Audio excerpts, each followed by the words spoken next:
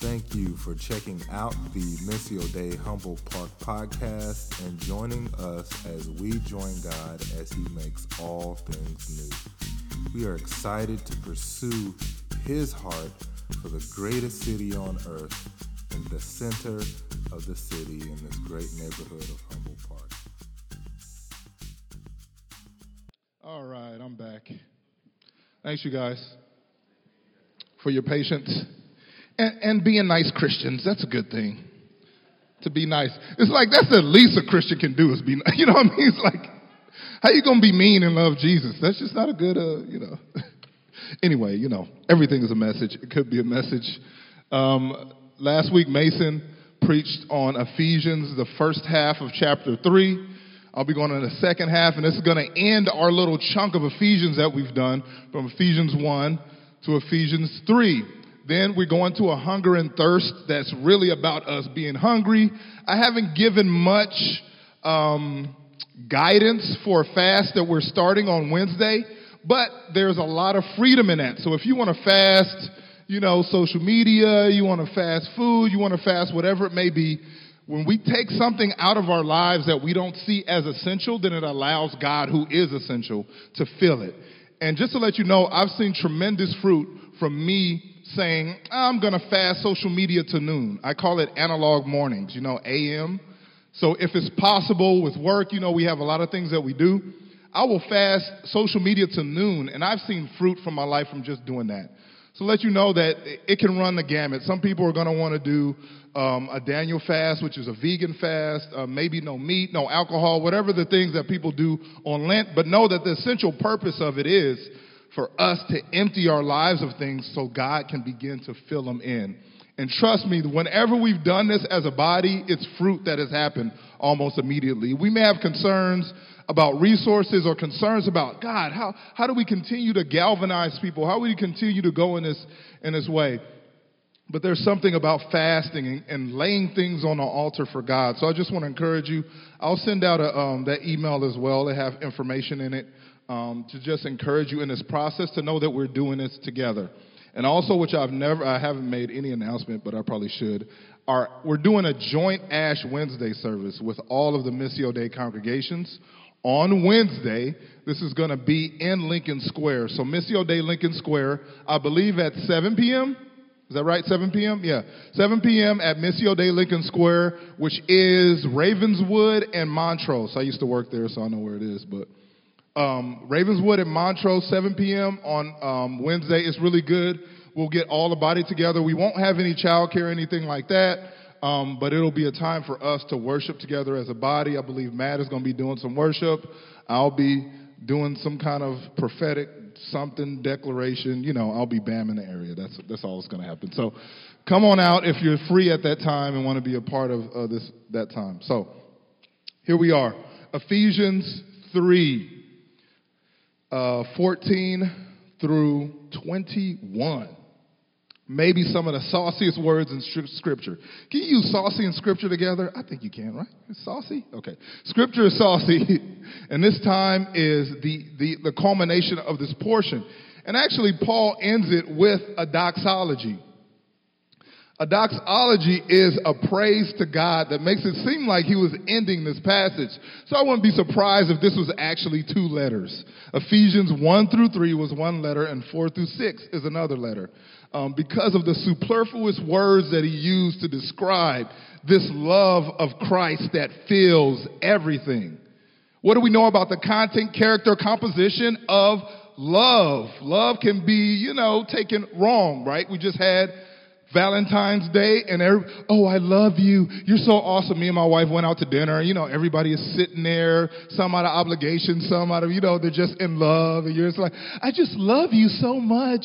Oh, that's awesome. But do we really, really know what love is? The love of Christ that fills everything.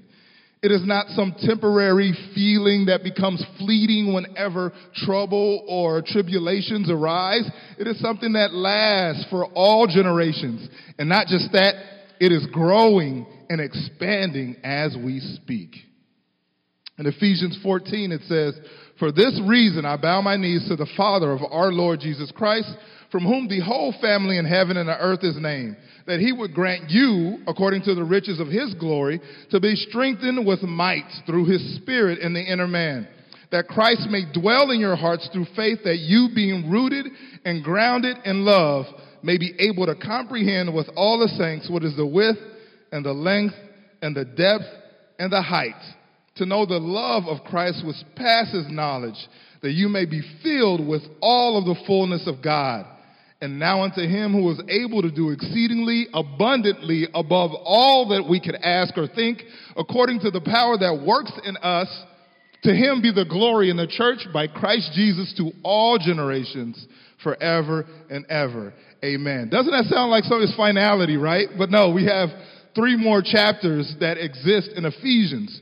Paul was writing this to the perfect church to strengthen them, to give them a vision beyond of where they were.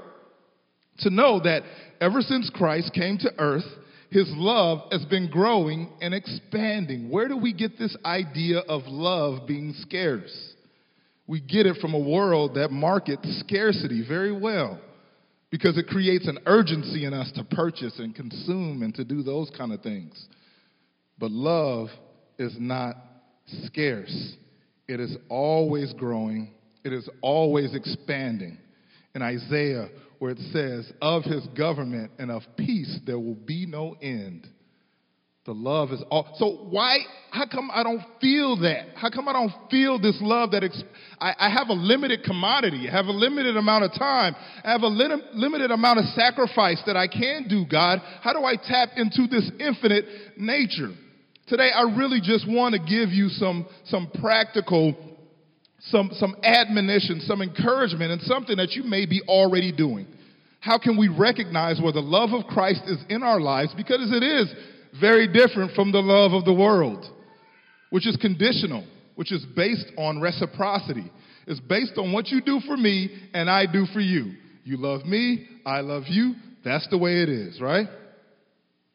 But the love of Christ is not based on reciprocity. That he loves those who may never, ever say, I love you, Lord, back. But yet and still it's always expanding. In Colossians 1 and 6, it talks about the gospel that has come to you, just as in all the world, also it is constantly bearing fruit and increasing, even as it has been doing, and you also since the day you heard it and understood the grace of God in truth. So when we experience this love and we have this salvation moment, Jesus, I love you, we're in tears. And then we wipe our tears and we get up and we start paying bills. And it's like, dang, what happened to this love, Lord? I just can't feel it as easily. It is still growing and expanding, even in our hearts. That how is it that we are even less likely to sacrifice for each other, having this love of Christ in our hearts?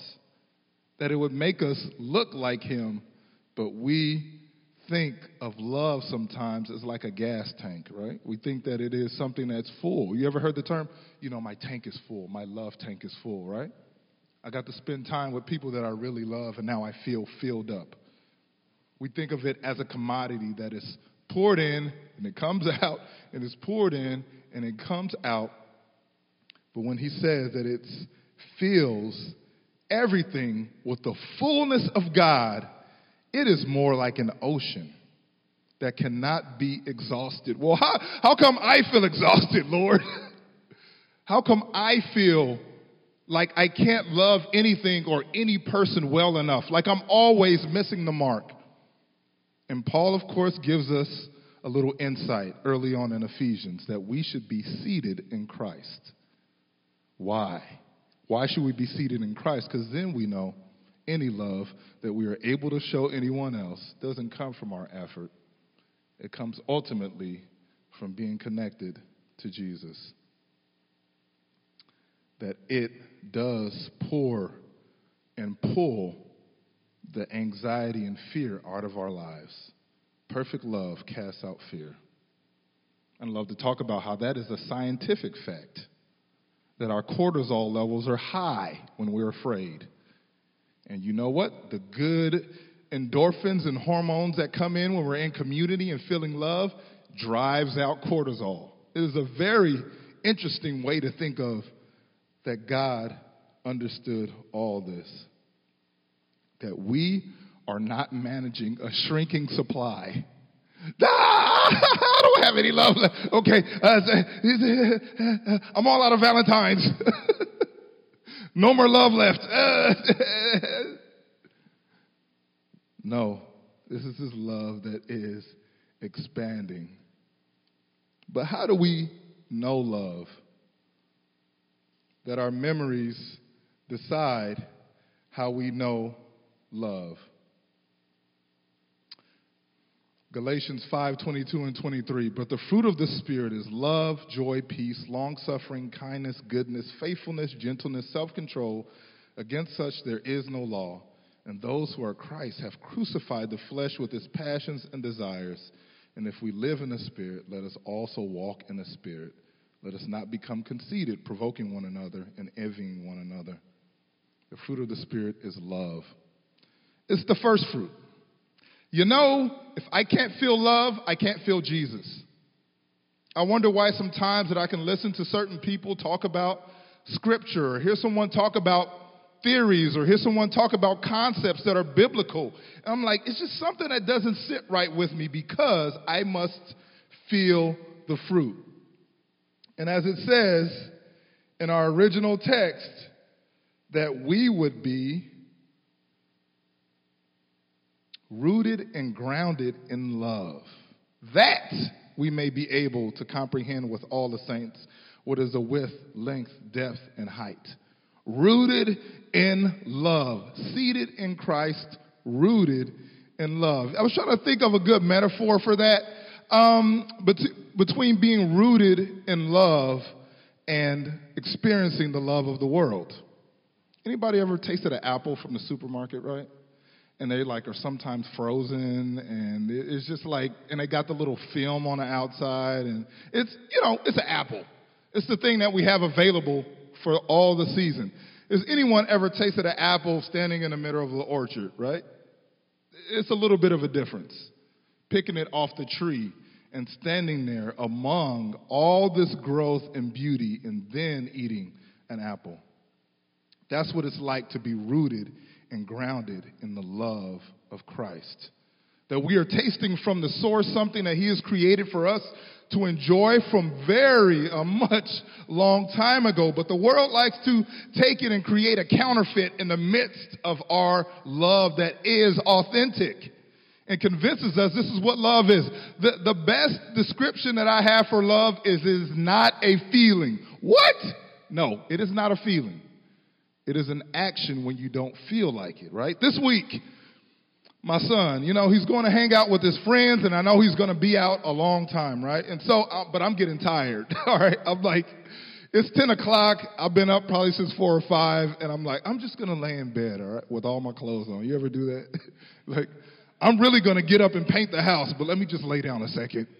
If you don't know, wait till you get a little older, then you'll understand that. So I'm just laying there all right, I know he's going to call me. And then I'm starting to drift off, and then he calls me. And I'm like, okay, I need to get up, go put my clothes on, and go pick him up from his friend's house. And it's so cold outside. And I need to do it with complaining as little as possible. Because my mantra for the year is what? My life is not my own. That in the beginning of me loving and meeting my wife, it felt like a feeling, right? It was awesome. It was amazing. And I love you so much. And then it becomes we have to choose someone above ourselves. We have to sacrifice when we don't feel it. What is the problem? Why are we so divided in the world? Because people are loving what they feel and opinions that they value in themselves. But the love of Christ is what empowers us to love people who believe and feel the exact opposite. Love your enemies. Do well to those who harm you. Wow. I'm supposed to be looking for opportunities to be uncomfortable. Why? Because the love of Christ exists inside of me and empowers me to comprehend what I cannot. I thought I knew so much. But if I am rooted and grounded in love, maybe I will be able to comprehend with all the saints what is the width and the depth and to height, to know the love of Christ which passes all knowledge, that you may be filled with all the fullness of God. Last week, Mason preached about the first part of this chapter in the mysteries of Christ. The mysteries of Christ, which really are the future. That we exist in a way that we don't know what's coming, right? Especially in this uncertain world of UFOs and, pandemics and what is going on. 10 years ago, we'd be like, oh, yeah, that's a movie. No, it's not a movie. It's reality now. And eggs are $13. I feel so old. I went to 7-Eleven yesterday to get some ice cream, and the dude's like, rung it up $10 for a carton of ice. I'm like, $10, man? I was like, I was here a month ago, and it was $7. And so he took $3 off. This world that we live in that we don't know what to expect. I don't know what I'm going to see on my receipt after I pay for this stuff already. You know what I'm saying? We don't know what but what happens is when we're living with this love of Christ, we can bravely walk into the mystery of the future without fear. Why? Because he is there with us. And anyway, I have decided to lay my life down, and I have decided to be active when I don't feel it. I've decided to reach out to people who can do nothing for me. I've decided to love people who cannot return the same love to me. Then we get out of a commodity, and then we access the infinite nature of the love of Christ. That we can stand in a place. This isn't a transaction. This isn't something that, you know what I'm saying? My investment, my ROI has got to be good, you know what I'm saying? Before I can love you. But we can do that freely. And in freedom, God can do exceedingly and abundantly above all that we could ask or think. That we must regard our heart as higher than our minds. Because he's able to do exceedingly abundantly above all that we can ask or think. Yes, we should think, but we shouldn't let that be the top of our comprehension of his love. One of the best things about humans is experience, and one of the worst things about humans is experience. That our experience creates a box that God must move in. And we can't understand or comprehend how his love grows greater than that. I think I've said this before about God showed me his love as being like a beautiful castle. One of those old castles in Europe or something. And it's filled to the brim with rose petals. That the amount of money it would take to do that, the amount of the smell that it would assault our senses with, how people would see that as waste, and that is a glimpse of the love that Christ has for us. Filled to all the fullness of the earth. Father, let me be filled with your love so that where I go, I am not aware of lack, but I am aware of the fullness of what you're doing. Because when I show up empty, Father, I don't know if I have anything to give anymore. When I personally don't think it is relationships that exhaust us. It is tasks that exhaust us. But somehow we're just like, I don't have room for more friends. I don't have room for people in my life. Like, I need to really be focused on, loving the people that I have. But the love of Christ is always expanding, and it's always growing. And it's always saying, God, how can I show love to someone else and not be so aware of scarcity? That it's a moment where I really need to speak to someone about something. I really need to encourage someone in this moment. But I'm running late. Trust me, it always happens that way. I'm running late. I'm out of time. But I feel pulled to speak something good to a person, God. How do I do that? By your Spirit. that the first fruit of the Spirit is love. I sat down my kids this week and told them something I don't know if I've ever told them before. I was like, sit down, we're after dinner. I'm going to tell you something important. They're like, oh, man. Usually when I do that, it's like we're moving. I'm like, we're not moving, okay? I just told them, do not let anyone dim your light. The way that you shine, the way God has made you to express your gifts in the world, don't let anyone dim it. Don't let anyone intimidate you into not walking in the fullness of who He's called you to be. That He has made you uniquely in this world, and that our feelings of scarcity or stepping on someone's toes or being less than He's called us to be really has us ingest and live in fear so much. But the power of God's love is always working in us and through us, that we may know Him who is able to do exceedingly and abundantly above all that we could ask or think. So be around those who dream big. Be around those who think of what God can do and not what He can't do. This is a picture of snowflakes, uniquely made under a microscopic lens. Random snowflakes. How amazingly unique each and every one is made, and everyone is made different, like Matthew 5, think of how God cares for the lily of the valley. Think how uniquely He has made you.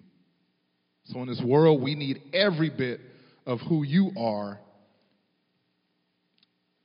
because you love in a way that God has made you to love that we need. So don't turn that down. Actually, turn it up. For in Him dwells all the fullness of the Godhead bodily, and you are complete in Him, who is head of all principality and power. The fullness dwells in the Godhead bodily. You guys want to stand up?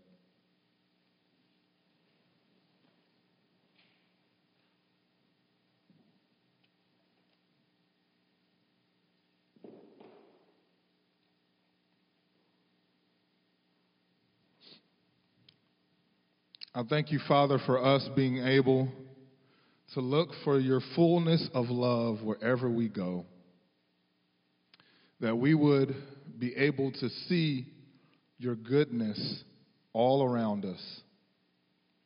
Help us to recognize it in our lives, God, to differentiate it from the world's limiting supply, but from your endless love in Christ that is so pure and so beautiful that it creates in us a clean heart, God. I thank you that this love will take us to the ends of the oceans, Lord God, and to the ends of continents. Take us places that we've never thought that we'd be before, God.